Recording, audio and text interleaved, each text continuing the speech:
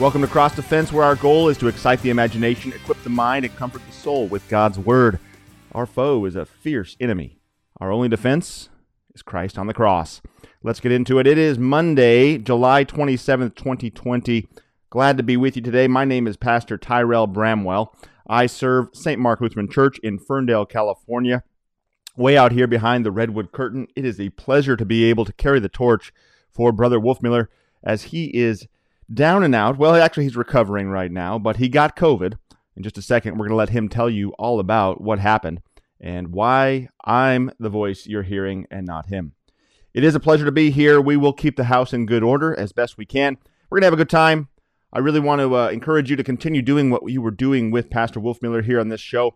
You can reach me, send me your comments, your questions, your theological thoughts at tyrellbramwell.com. Go ahead and use my contact form just like you were using the contact form over at wolfmueller.co. Or you can find me on social media. I'm on YouTube, obviously, as well as Instagram, Facebook, and Twitter. The handle is always the same, at Tyrell Bramwell. Should throw LinkedIn there too. If you're a LinkedIn user, you can find me over there. I'm not quite as active as I am on the other sites, but yeah, whatever your comments are, your theological questions, let's keep that ball rolling, and we'll have some Q&A episodes in the future, bring up some emails and things like that to really spark our conversation and get us thinking about the world theologically. That's the goal. Well, in this show today, we're going to talk about COVID-19 as it's affected the host of this show. We're specifically going to focus on conversation around COVID-19, how we engage with our views and the information that we're receiving in a good, godly way. We're also going to talk about Christians in China and how the Communist Party is asking them to take down, well, maybe forcing them to take down images of Jesus and Christian art, replace it with communist leaders. And then finally, we're going to segue into miracles and ask the question, is Jesus still performing miracles in his church today? Stick around for that. It's all coming up. In this first segment, we're going to deal with COVID-19, and you already heard that your host, Pastor Wolfmueller, got COVID. Well, let's let him tell you just what happened to him and why you're hearing me and not him. About 3.5 weeks ago, I got really sick, got a fever, and felt pretty miserable. So we were talking with doctors and going to urgent care, had a COVID test. It came back negative, but since I've got the antibody test 3 times now and turned out positive. So it looks like I got COVID. I had about 8 days of pretty bad fevers, about 5 days of coughing. I was never short of breath. I never lost my sense of smell or taste, although like everything that I loved to eat tasted terrible, like coffee sounded terrible, which I still can't believe. So I had that for about 8 days. I stayed in isolation in Colorado for a while, and then we drove home, and I continued in isolation here until my symptoms were done and all the time of my isolation was over. And it looked like I was getting better about 2 weeks ago. But then when I came out of isolation, I kind of had round 2 of symptoms, and it was strange. These results are starting to come back, that some of the novelty of the coronavirus is, showing up in different things, and it showed up with me. One of the things that happened was I lost a lot of my coordination. I couldn't really finish sentences. I started to stutter. I'd get halfway through a sentence, forget what I was talking about. I couldn't write. I couldn't hold a pen. It took me about a week and a half ago, it took me about 10 minutes just to write my name.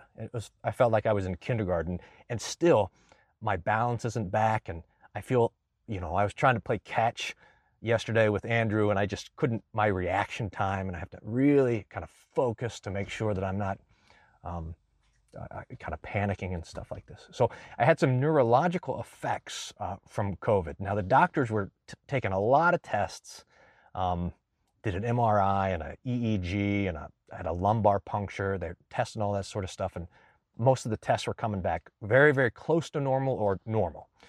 So it looks like I didn't have a stroke or anything like that, and it seems like I'm getting better. But in the meantime, we just had to drop everything. So we're trying to do a lot of things for teaching the scriptures. So we had the Worldwide Bible class and table talk, and cross defense and all this other stuff. For the next 6 months, that's done, or handed off to someone else. God be praised that Pastor Wolfmueller is on the mend. Keep him in your prayers. Keep his family in your prayers as well, and his congregations, that he would have energy to serve them and to do it faithfully.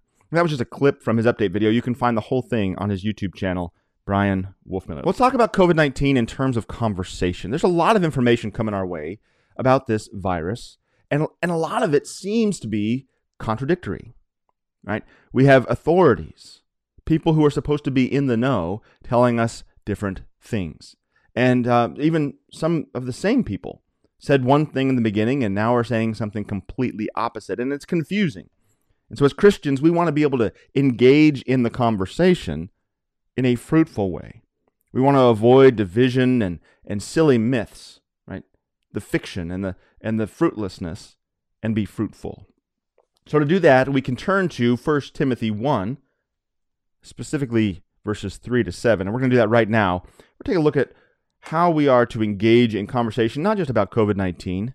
That's going to be our focus today, but about anything. How we as Christians are to converse with others and do it in a way that is God-pleasing, good-ordered, and focuses on Christ. So 1 Timothy 1, starting at verse 3, as I urged you when I was going to Macedonia, remain at Ephesus. This is Paul talking to Timothy, so that you may charge certain persons not to teach any different doctrine, nor to devote themselves to myths, to fiction, to fables, legends, things that aren't true, and endless genealogies, which promote speculations, right? Considerations of things that aren't rooted in fact, rather than the stewardship from God that is by faith. The aim of our charge is love that issues from a pure heart and a good conscience and a sincere faith. Right? He's talking to a pastor, but this extends to all Christians, right? The aim of our charge, what we want to be doing as we're going out into the world and bringing Jesus into the world, in our conversations, what we want to be doing is demonstrating love that issues from a pure heart and a good conscience and a sincere faith. Certain persons, by swerving from these things, have wandered away into vain discussion, desiring to be teachers of the law without understanding either what they're saying or the things about which they make confident assertions. Now, Paul's talking about a particular issue going on in that context, but we can pull from this some principles for ourselves in our context. And as Christians, we can learn how we are to engage our neighbor in conversation that is helpful. We want to avoid swerving away from truth. I like this language of swerving and wandering. It does excite the imagination. That's what we do at this show, right? We want to excite the imagination and equip the mind. Language like swerving. When do you swerve? Well, I immediately think of driving the car. I usually swerve to not hit the deer crossing the street, right? To not hit the squirrel that runs across the street, something like that. We want to swerve to not hit the pedestrian in the crosswalk. We want to swerve to not hit the car that's not paying attention, right? We swerve to not get in a collision. Well, when we're talking about truth, you want to hit truth. You want to collide with the truth of Christ. You don't want to wander into what is vain, into what is fleeting and passing and means nothing. You want to hit what is substantive and truthful and avoid what is void of substance, the lies, the fictions. Let's see what else Paul has to say in 1 Timothy. Let's go to 4:7, where we read, have nothing to do with irreverent, silly myths. Rather, train yourself for godliness. We get some more descriptive language here that does excite the imagination. Irreverent. We want to be reverent, right? We want to avoid irreverent, silly myths, silly fictions. The same kind of conversations that we're having about COVID-19, whether we should wear masks or not wear masks, whether it's a cold or not a cold. A lot of these conversations are really, we don't have all the information, and we're not in the right place where God has put us to really form an opinion. Although if we go back to 1 Timothy 1, we want to assert our opinion with confidence, right? We want to put out our understanding, our viewpoint, as if it was factual and true, but we don't have all the information. And Pastor Wolfmueller, in his situation, he has all the information about his interaction with it. Very personal in this way, very subjective in this way. And we want to get back to objective truth. What is concrete in the midst of all the stuff that's going on in 2020? The most concrete thing, Christ crucified for the forgiveness of sins. Our help in times of trouble, right? Well, finally, before we go to break, let's take a look at one more passage from 1 Timothy. We're going to go to 6, 3 to 8. 1 Timothy 6, 3 to 8. And then we're going to let Pastor Wolfmueller give you a little bit of encouragement as we segue into the next segment. 1 Timothy 6, 3 to 8, we read, "If anyone teaches a different doctrine and does not agree with the sound words of our Lord Jesus Christ and the teachings that accord with godliness, he is puffed up with conceit and understands nothing. He has an unhealthy craving for controversy and for quarrels about words, which produce envy, dissension, slander, evil suspicions, and constant friction among people who are depraved in mind and deprived of the truth, imagining that godliness is a means of gain. But godliness with contentment is great gain. For we brought nothing into the world, and we cannot take anything out of the world. But if we have food and clothing, with these we will be content." All right. Well, Pastor Wolfmueller is going to talk about contentment in just a moment. I'm going to let him talk about that as we segue into the next segment. But isn't that true? I think we just got a description. I think Paul was talking about every conversation that happens on social media. They always tend to bring out controversy and quarrels, even about words, right? Someone will post something, and someone else will comment about their turn of phrase, a little subtle, or even a typo, right? We get so caught up in dissension and slander and evil suspicions, constant friction in our conversation these days. We got to go back up to verse 4. He's puffed up with conceit and understands nothing. The old way of saying that was, it's kind of fun, ignoramus, right? Ignorant, without understanding. And ignorant isn't necessarily an insult. We often use it as an insulting word. You're ignorant. Well, it's only insulting in that it's saying you don't know. It's okay to be ignorant on certain things, right? Like, I'm ignorant on what it takes to go to the moon. I have no understanding in rocket science, nothing. I'm ignorant when it comes to surgery. I could not operate on a single person. I'm ignorant when it comes to making a fine meal. I can make pancakes and I can make grilled cheese, and that's about it. Everything else, I'm ignorant when it comes to making delicious cuisine, and that's okay. That's not insulting, right? It's not insulting to not know, but it becomes an insult when I posit that I know, when I'm puffed up and conceited, and I assert my opinion as if it's true, when I try to show that I know something when I don't. Puffed up with conceit and understands nothing is ignorant, an ignoramus. He has an unhealthy craving for controversy. Isn't that interesting? How someone without the knowledge, we crave controversy. You're ignorant of something, and yet you want to put yourself out there as knowing what's right and want people to hear you out when you have nothing really to offer the conversation. That's where I'm at with a lot of this stuff on COVID-19. It's where most of us are. We don't have all the information. We can make, some of us more than others, educated guesses. We can use the information we do have, that we have received, and we can do it in a godly way. We can make decisions for our lives and our vocations. Right? As a pastor, I'm making decisions for the church, using what God's word says and the information coming down to me to make wise choices that are informed, that aren't ignorant. And also, like, as a father, as a husband, whatever your vocation is, you get to do this as well in your vocation. But there needs to be an honest recognition that I'm ignorant of a lot of stuff, even regarding COVID-19. And so I'm not going to assert my opinion as if it's fact, puffed up and conceited and causing controversy, quarreling about words, which produce envy, dissension, slander, evil suspicions. Just take a minute and just digest this list. Constant friction among people who are depraved in mind and deprived of the truth. We're so divided.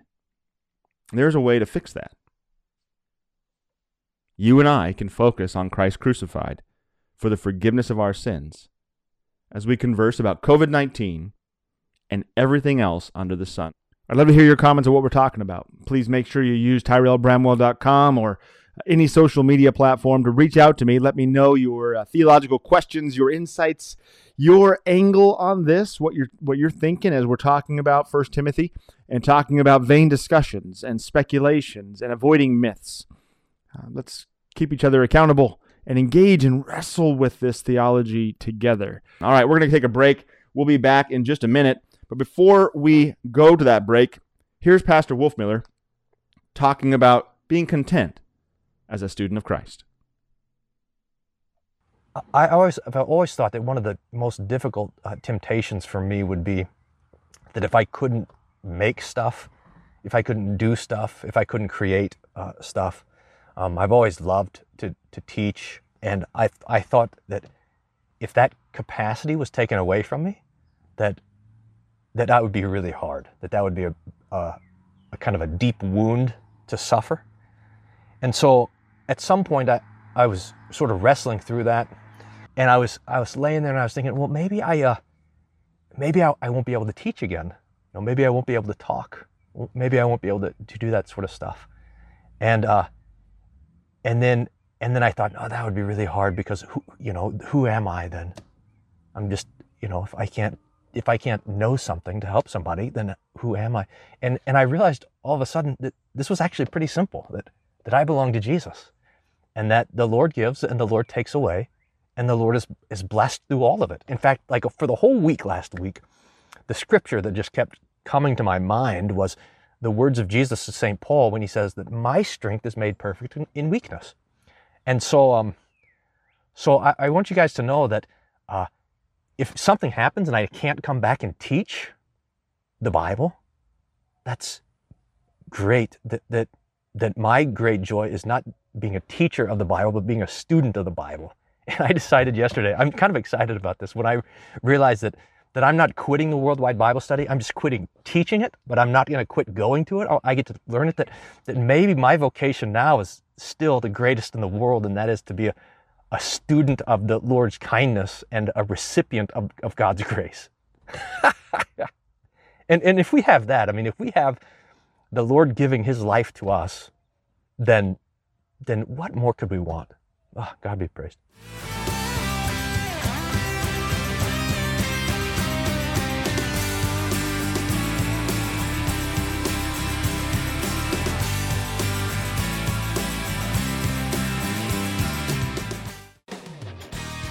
Ecclesiastes 10 verse 10 states, "If the iron is blunt and one does not sharpen the edge, he must use more strength.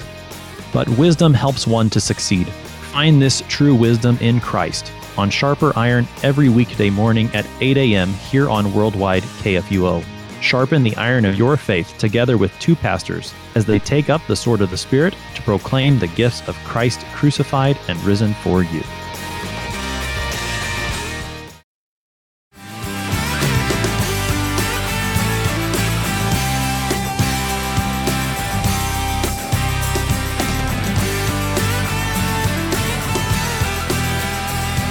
Sweet, you made it back from the break. We must be doing something right.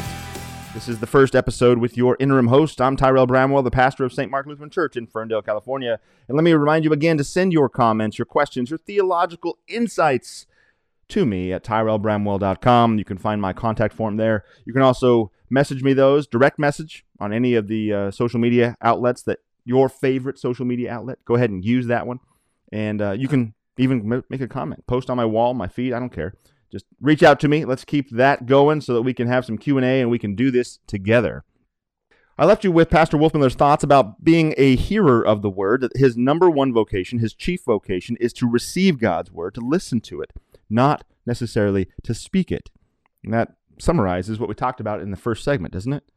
We don't have to engage in every fleeting discussion, online or in person, in your own vocational realm, wherever you are. You don't have to engage in every single thought that is posited and put forward to you.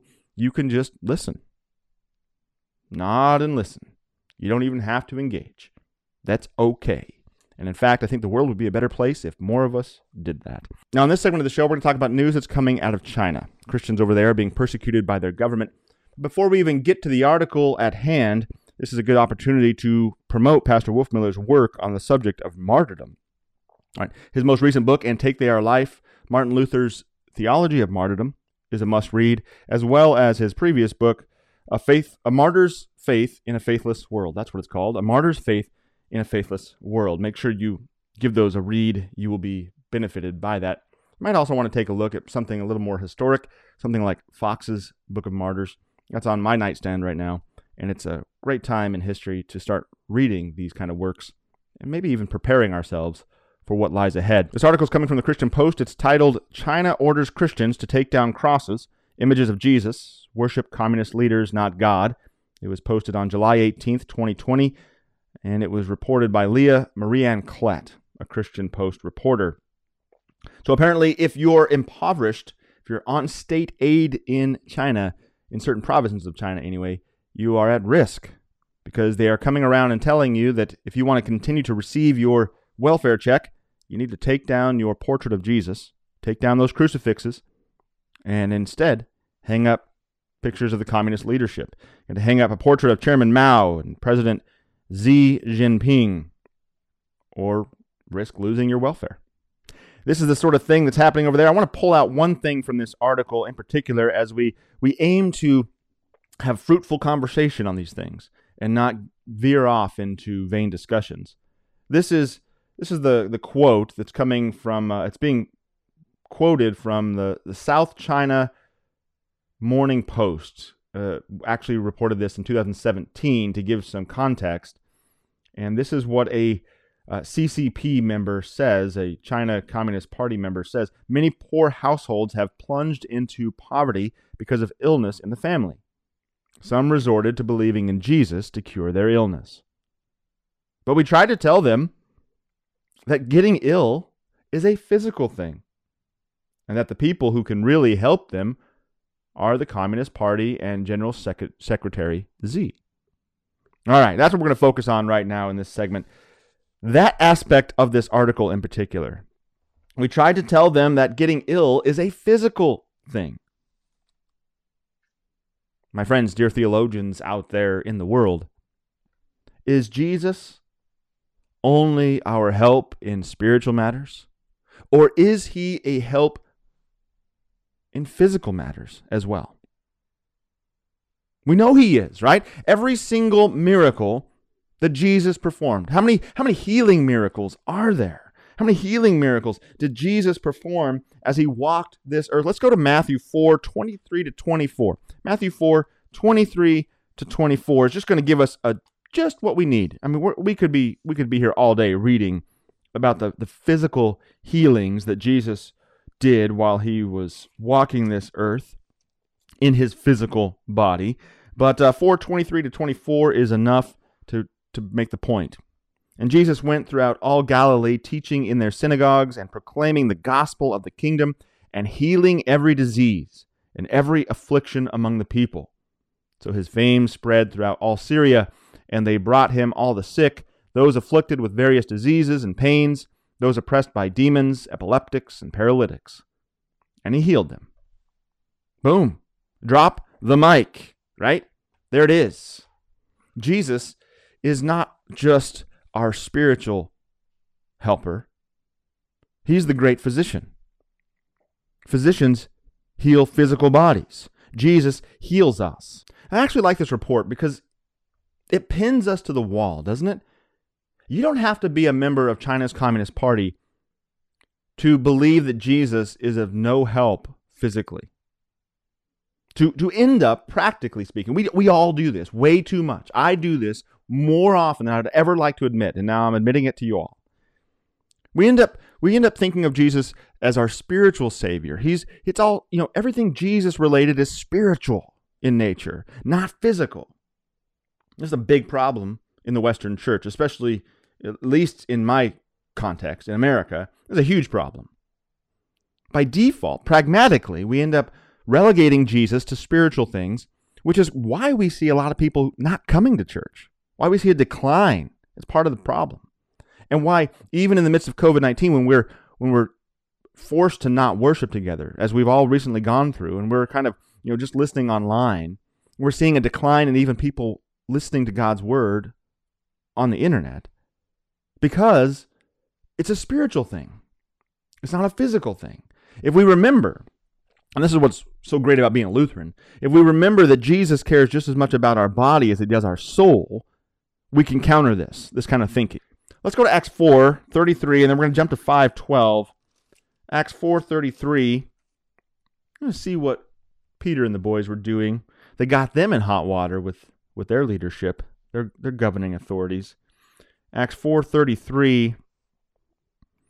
And with great power, the apostles were giving their testimony to the resurrection of the Lord Jesus, the physical resurrection of the Lord Jesus, and great grace was upon them. And we'll pick back up at 5:12. Now many signs and wonders were regularly done among the people by the hands of the apostles, and they were all together in Solomon's portico. None of the rest dared join them, but the people held them in high esteem. And more than ever, believers were added to the Lord, multitudes of both men and women, so that they even carried out the sick into the streets and laid them on cots and mats, that as Peter came by, at least his shadow might fall on some of them. The people also gathered from the towns around Jerusalem, bringing the sick and those afflicted with unclean spirits, and they were all healed. Let's stop right there for a second. What's happening? Physical healing accompanying the gospel. The gospel that Jesus has handled the death problem by himself physically being resurrected from the dead, being the first fruits of the resurrection, right? And this gets the apostles in hot water.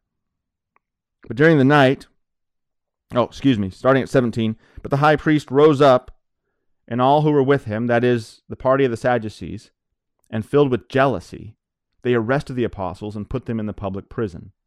But during the night, the angel of the Lord opened the prison doors and brought them out and said, "Go and stand in the temple and speak to the people all the words of this life." And when they heard this, they entered the temple at daybreak and began to teach. And jumping to verse 27, and when they had brought them, they set them before the council, and the high priest questioned them, saying, "We strictly charge you not to teach in this name, yet you have filled Jerusalem with your teaching, and you intend to bring this man's blood upon us." But Peter and the apostles answered, "We must obey God rather than men." Jesus cares about our physical bodies as much as he cares about our spiritual side of things, our soul, right? He cares about your well-being. This whole idea of understanding Jesus as only a spiritual Savior, separating him from the physical, this is enthusiasm, right? That's what we're dealing with. This Christian Post article is highlighting, even in China, in the midst of communist China, the idea that the heresy of enthusiasm is alive and well. Well, I know cross-defense listeners are familiar with Pieper's Christian dogmatics, so let's go there right now, and let's refresh our minds on what enthusiasm is, and specifically as we're thinking about it in terms of physical versus spiritual. As we're thinking about real people who are being told, don't hang up a picture of Jesus. Put your trust in someone who's actually here, someone physical here. Now, put your trust in the Communist Party and the leaders. This is a physical thing you're dealing with when you're ill. It's not a spiritual thing, so you don't need Jesus. And now let's hear what Pastor Pieper has to say. All of us are by nature enthusiasts. Instead of listening to and believing God's declarations of love in the gospel, in the means of grace given by him, or in other words, instead of fixing our gaze on God's reconciled heart, which, thanks be to God, is a present reality through Christ and is revealed and offered to us by God in the gospel and the sacraments, we look into our own heart and seek to gauge God's feelings toward us by the thoughts and moods we find in our heart. All right, now here's the part where we're really going to start touching on what we're talking about right now. Christianity is an absolutely unique religion.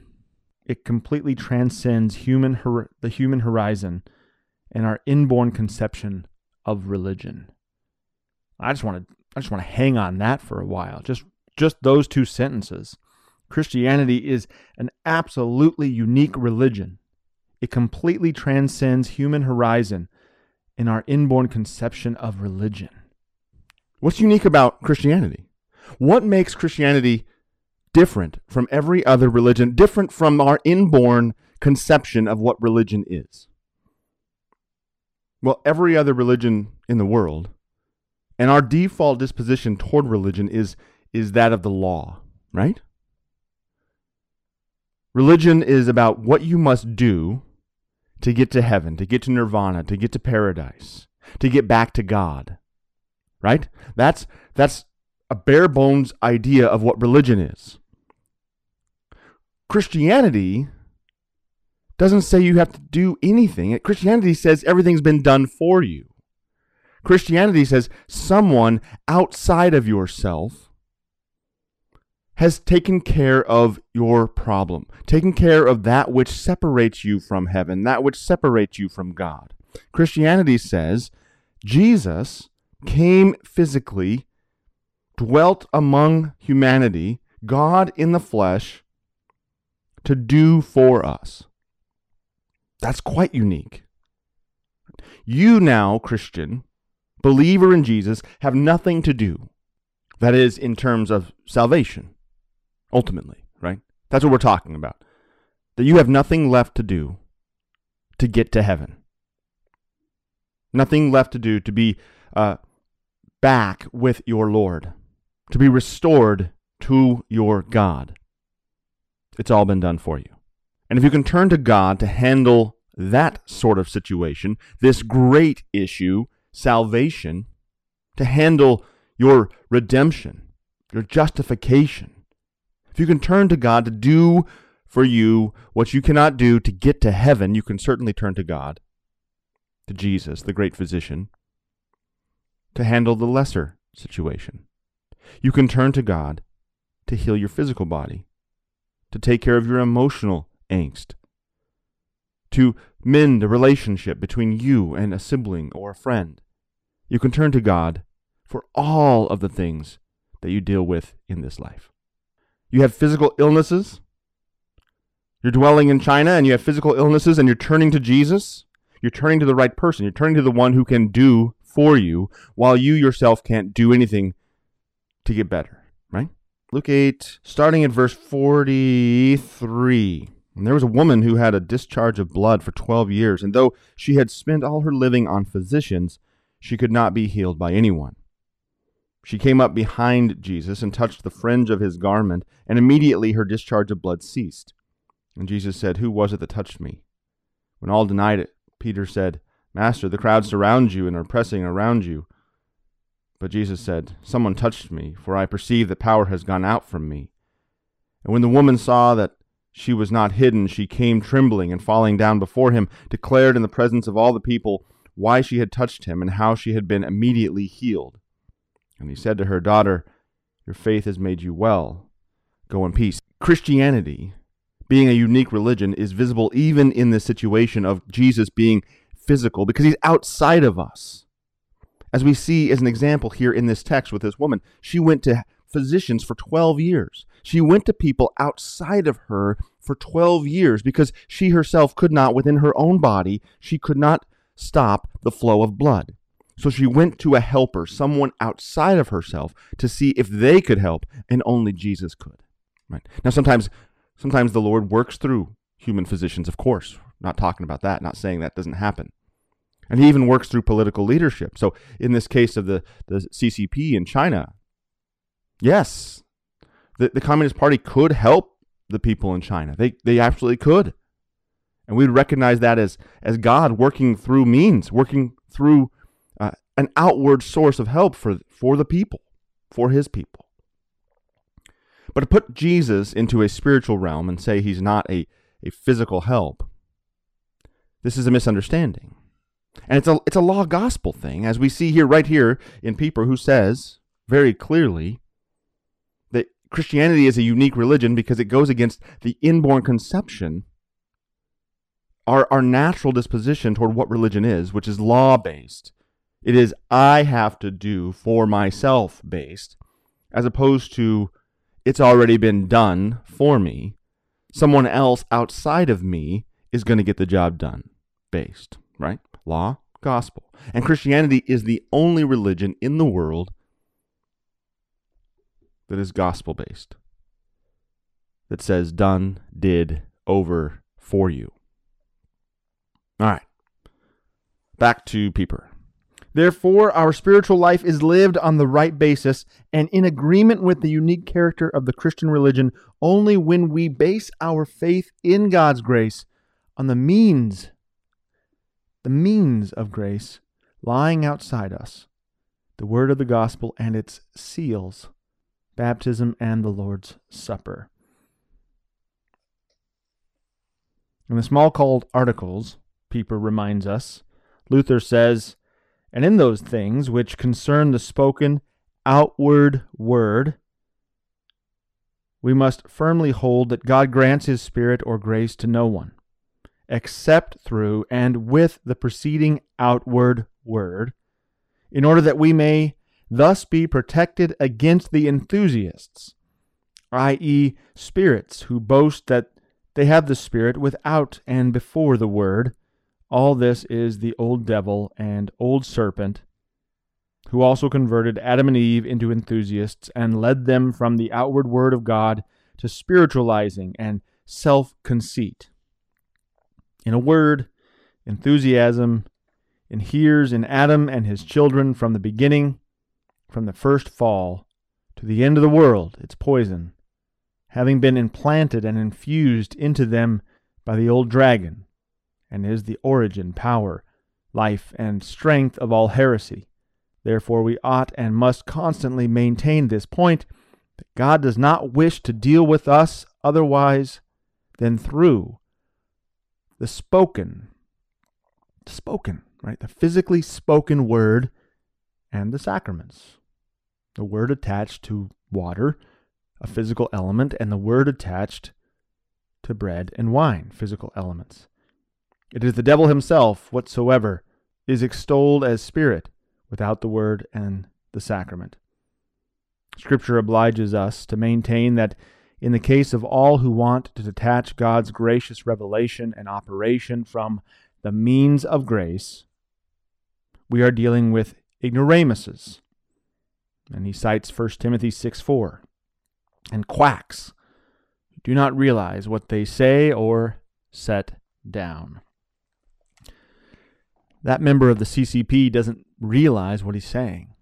We don't realize what we're doing when we end up, by practicality, relegating Jesus to a spiritual Savior, when we put him in a box and we fail to remember that he cares as much about our physical bodies as he does our spiritual bodies. We end up being that way. And why do we end up doing that? Because, as we heard, we are all by nature, our old Adams, we are enthusiasts. We want to detach God from his word, from the outward spoken physical means of grace. We're going to talk more about this after the break as we ask the question, is Jesus still doing miracles in this church today? Healings? Does he still care about our physical bodies as we gather in church? Don't go away. We'll be right back.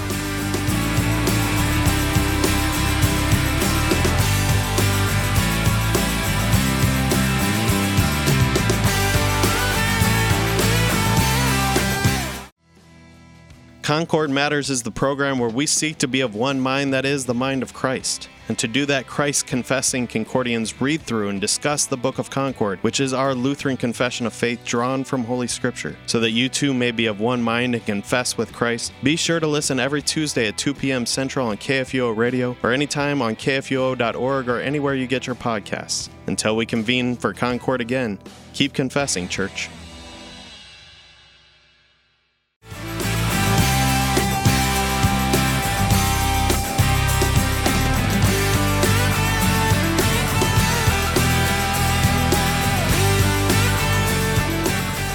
Thanks for sticking around during the break. We're back for more Cross Defense on July 27th, 2020. We looked at China and what's going on over there and how people are turning to Jesus for their physical well-being. And we've already dealt with the fact that Jesus does care Scripture is clear. Jesus does care about our bodies. But the question is, now in this segment, is he still actively healing us? Are miracles still taking place in church? There's another way to ask the question. And the answer is yes. You might be scratching your head, well, I don't know. I haven't really seen a miracle take place at church, Pastor. Not anytime soon. COVID aside and all the stuff not being able to gather. Even when we were regularly meeting, I don't know the last time I ever, if ever, saw physical healing happen at church. And to you, my friend, I would say, have you seen a baptism lately? Have you ever seen a baptism? Have you heard the word of God preached from the pulpit by a man Jesus sent to you? Have you seen the celebration of the Lord's Supper? These things are miracles. We just have to have eyes that see. Just as Jesus preached, he who has eyes to see, let him see. He who has ears to hear, let him hear. They have been masked. They have been hidden. They're mysteries, right? The word sacrament means mystery. They are mysteries. Baptism and communion, especially as we think about these things, are indeed healings. Acts of healing our Lord is performing in the same way that he performed acts of healing through the apostles.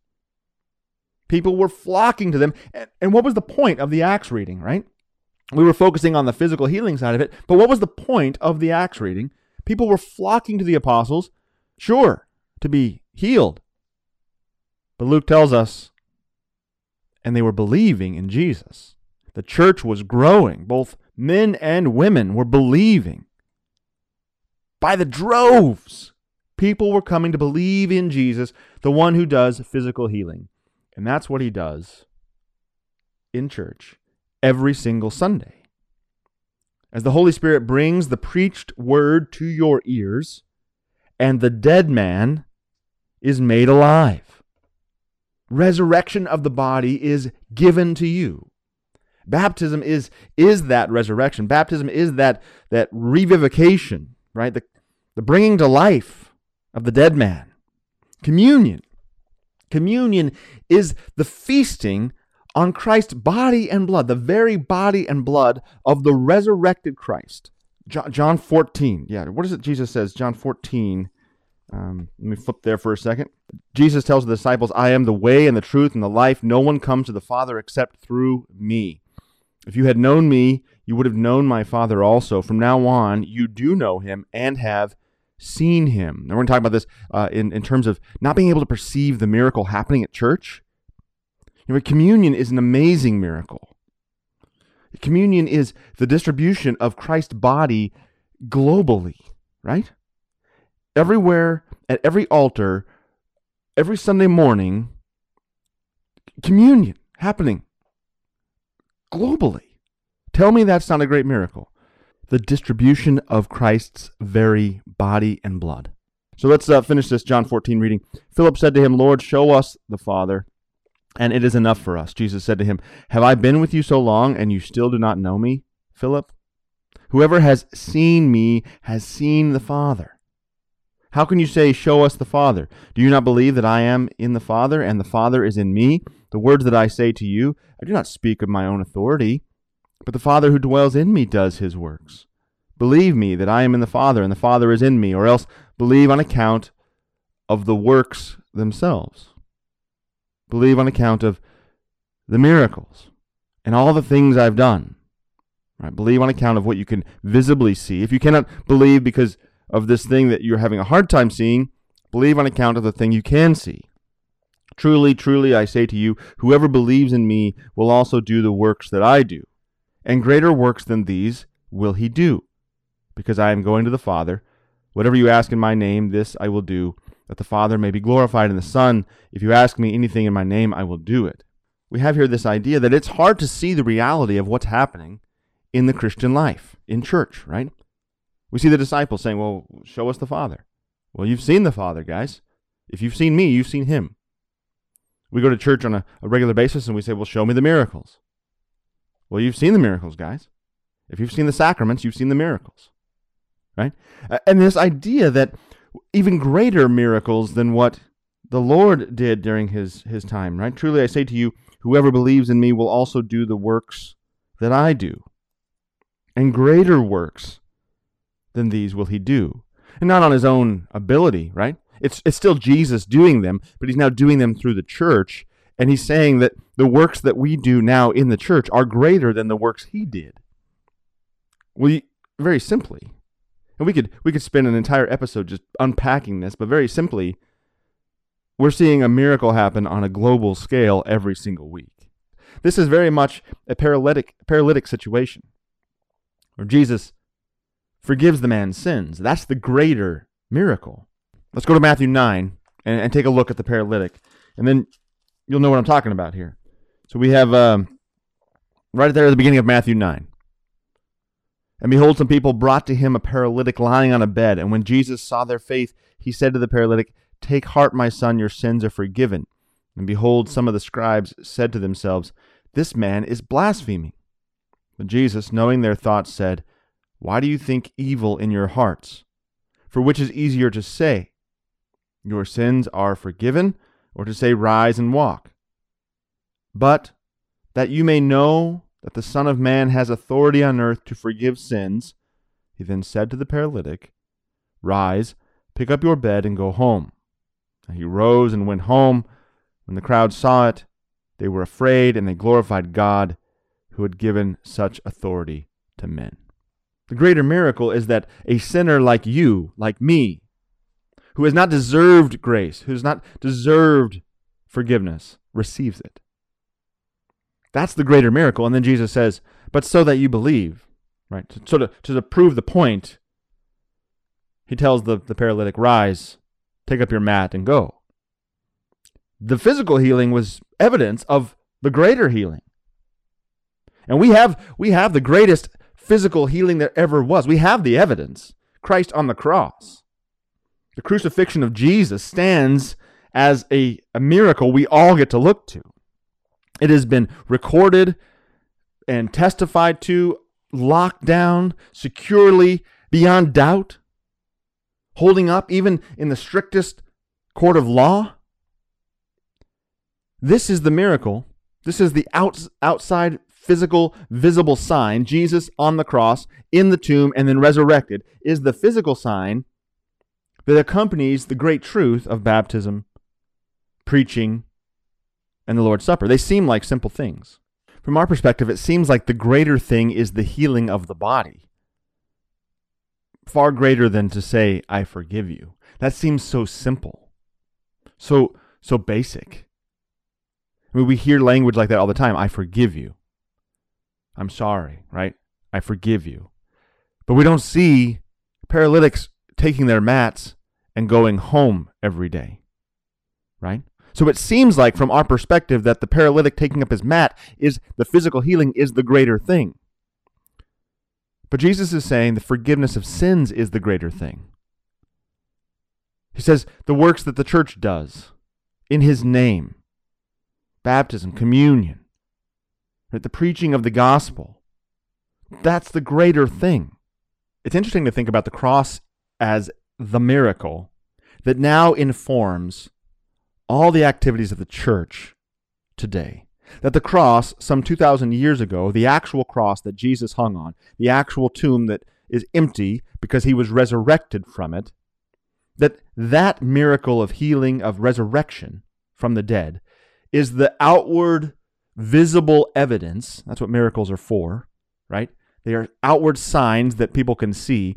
That's the outward sign that informs everything that happens every time you're in church. The preaching, the baptisms, the Lord's Supper. That you don't see a resurrection happening at the baptismal font, but it is. Now, you don't see the miracle, but the miracle happened on the cross. And it gives shape to, it gives evidence to the mundane thing that you're witnessing every day at church. You don't feel like you have been resurrected from the grave when you're baptized. I don't feel like I receive Christ's body and blood in communion. But I do. Why? How do I know? Well, the outward sign of the cross is so great that it is what gives evidence to all of the reality that's happening at church. Right? That's what Jesus did when he came. The incarnation of Christ, the miracle of Christ, his miraculous birth and life. It is giving evidence to the great reality that God loves you, that you can't always see. But you know, concretely, it's recorded in history, God loves you. You can look at the cross and you can know, my God cares for me not only spiritually, but physically.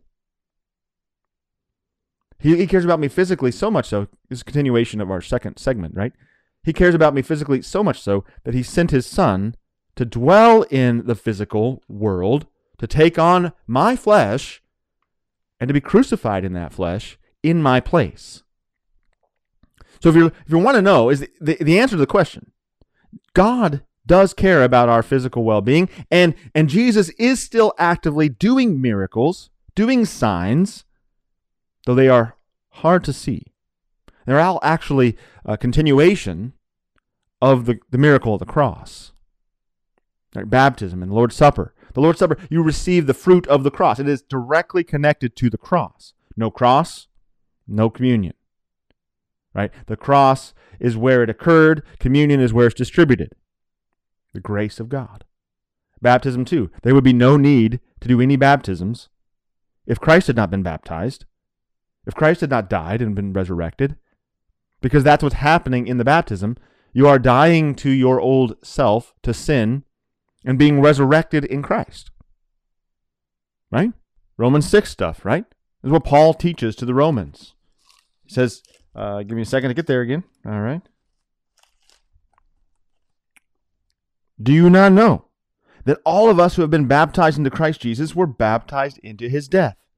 We were buried, therefore, with him by baptism into death, in order that just as Christ was raised from the dead by the glory of the Father, we too might walk in the newness of life. For if we have been united with him in a death like his, we shall certainly be united with him in a resurrection like his. We know that our old self was crucified with him in order that the body of sin might be brought to nothing, so that we would no longer be enslaved to sin. For one who has died has been set free from sin. Now, if we have died with Christ, we believe that we will also live with him. We know that Christ, being raised from the dead, will never die again. Death no longer has dominion over him. For the death he died to sin once for all. But the life he lives to God. So you also must consider yourselves dead to sin and alive to God in Christ Jesus. This is the miracle of the cross, and this is why we can say, even though it is hard to see, and even though people will call us fools, oh, the folly of the cross. This is why it's a miracle. This is why we believe in Jesus. Because we have an outward visible sign, the cross, that informs all of the activities that we're doing. Right? Well, that'll be about it. Our time is just about up, guys. Thanks for tuning in today. Thanks for listening to me, for having me here on the show. It's been great to be on Cross Defense with you all. I look forward to next Monday at 2 p.m. when we can do it again. And in the meantime, why don't you use your mobile device or your laptop, your desktop, whatever. Shoot me some messages, TyrellBramwell.com. You can find a contact form there to reach out to me. Or you can go to Facebook, Instagram, Twitter, LinkedIn. I think that about does it. And post comments there, direct message me there as well. I look forward to doing this together. And also in the meantime, why don't you tune into some more great KFUO programming. KFUO.org is where you can find Christ-centered content. Christ for you, anytime, anywhere. Kind of fun being a spokesman for KFUO. Christ for you, anytime, anywhere. Our foe is truly, truly a fierce enemy. Our only defense is Christ on the cross. We'll see you next week.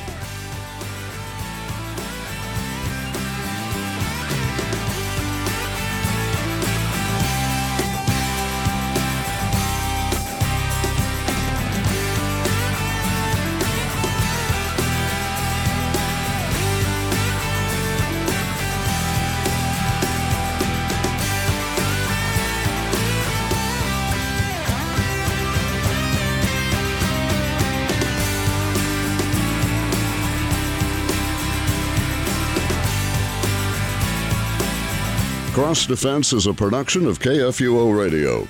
Find past episodes and support Cross Defense at kfuo.org.